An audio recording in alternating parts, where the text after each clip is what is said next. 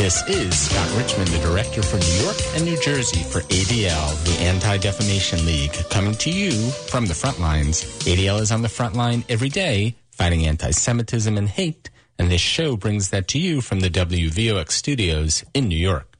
In the battle against anti-Semitism, a particularly pernicious form is Holocaust denial. It is, of course, absurd and deeply offensive.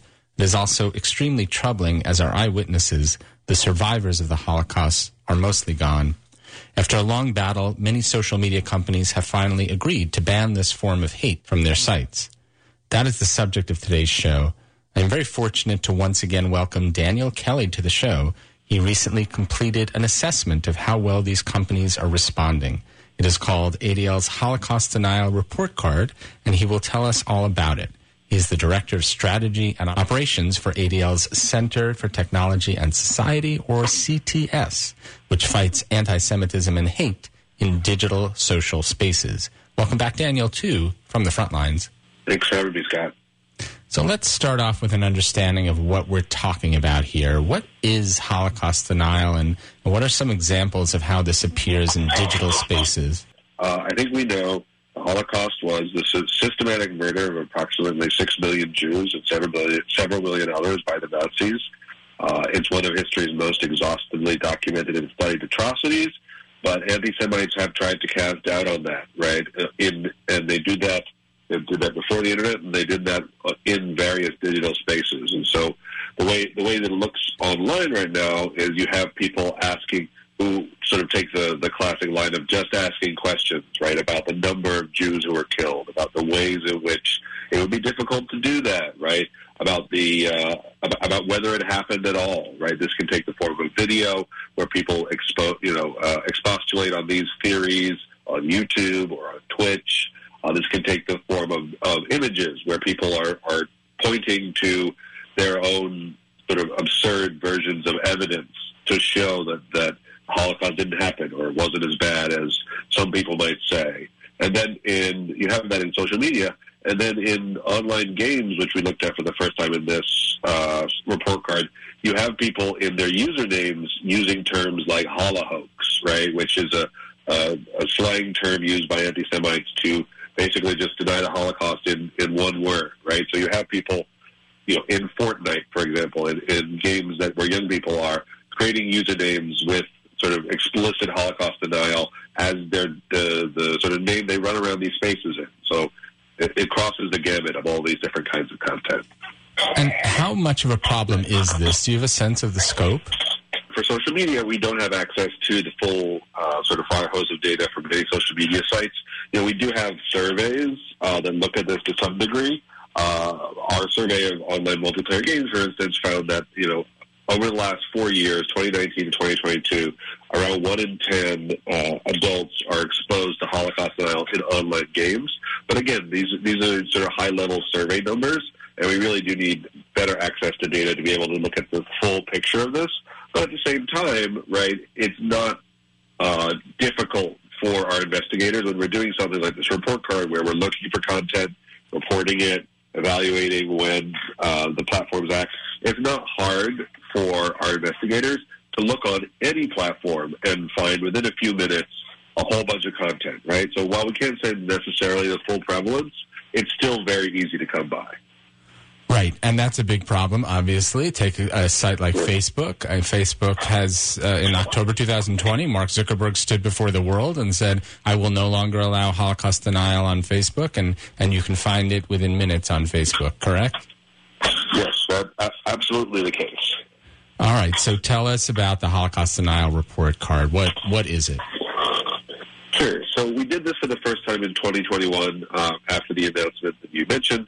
And then we did it again this past year to look at both.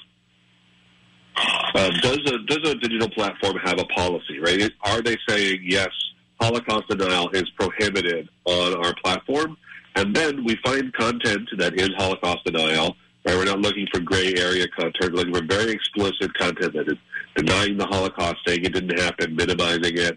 And then we report it. We report it to the platform both as an average user, right, using like a dummy account or an account unaffiliated with ADL, and then we report it as a trusted flagger. ADL has relationships with many of the social media and gaming platforms that exist today, and we have sort of channels where we can escalate content.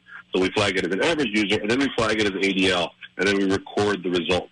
And that's sort of it broadly what the report card is. I think one of the main takeaways from this was when we reported as ADL, we got results, right? We reported these obvious Holocaust denial, and we sent it to a variety of platforms, TikTok, Discord, other platforms, right, through our trusted flagger, and we got action. When we reported it as an average user, when we didn't use our affiliation as ADL, the average user didn't get a response or get the content action, right? This is a real problem because, ostensibly, we're not talking about a disagreement about whether this content is violative or hateful. We're talking about a process issue where an average person who is flagging obvious and hateful Holocaust denial can't get a response from the platform or get a sufficient response from the platform.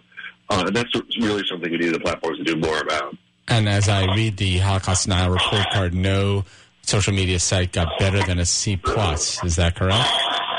Yeah, that's right. I mean, I think that's because, for our grading schema, we really wanted to give credit to those platforms where they actually did respond to the average user. Actually, really the only platform that responded to the average user was Riot Games' League of Legends, right, which is famous for being a very toxic game, but I think shows that some of these companies are digging in and doing the work to improve their product.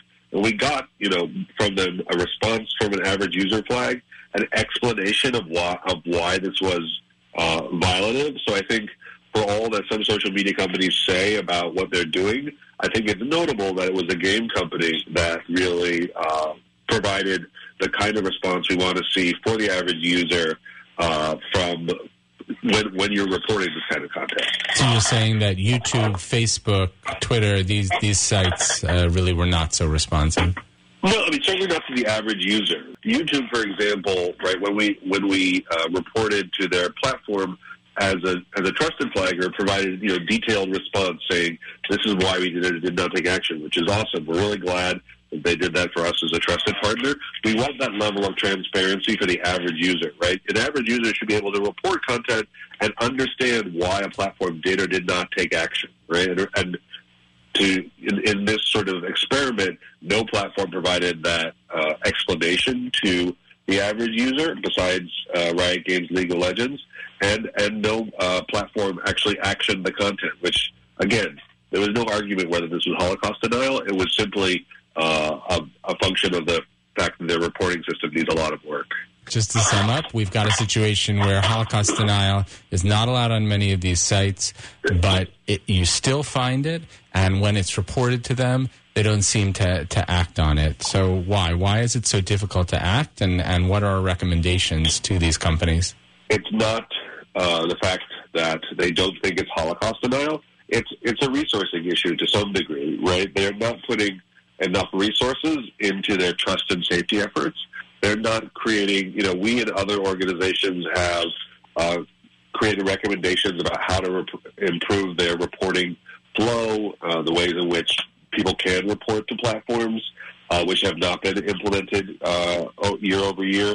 And so we really need to see, for instance, right, regardless of the severity of a particular incident, you can never get anybody on the phone for any platform, right? That's something where, and it doesn't have to be phone, but you can't get a live person to respond to you, right, for any platform, right? And that's a real problem. And so we need to have platforms investing in trust and safety, investing in support for targets of hate and harassment, for people who are experiencing Holocaust denial and, are traumatized or really affected by this kind of hateful content. And I assume you raised this with the social media companies directly. As I said, we have a trusted relationship with all of the major social media companies, and we flag this report card to them and have discussions, right? We see this. So the people who are on this report card are the platforms that are actually doing something. There are plenty of bad actor platforms we didn't include, but we see this as part of the ongoing public and private engagement of these platforms to push them to do better about Holocaust denial and all forms of hate. All right, Daniel, thank you so much for this important set of data points, which we hope will lead to changes and new policies. And more broadly, thanks for all you do all year to fight anti-Semitism and hate, and thanks for being on today's show. Thanks for having me, Scott. And, of course, a big thank you to the listeners who tuned in to From the Frontlines, either live on WVOX 1460 AM or as a podcast. Please subscribe on Apple Podcasts, SoundCloud, or on Spotify to ensure that you do not miss a show. Just search for From the Frontlines. And please engage in these important conversations throughout the week by following me on Facebook and Twitter. My handle is @ScottARichmond, and our hashtag is Fighting Hate for Good.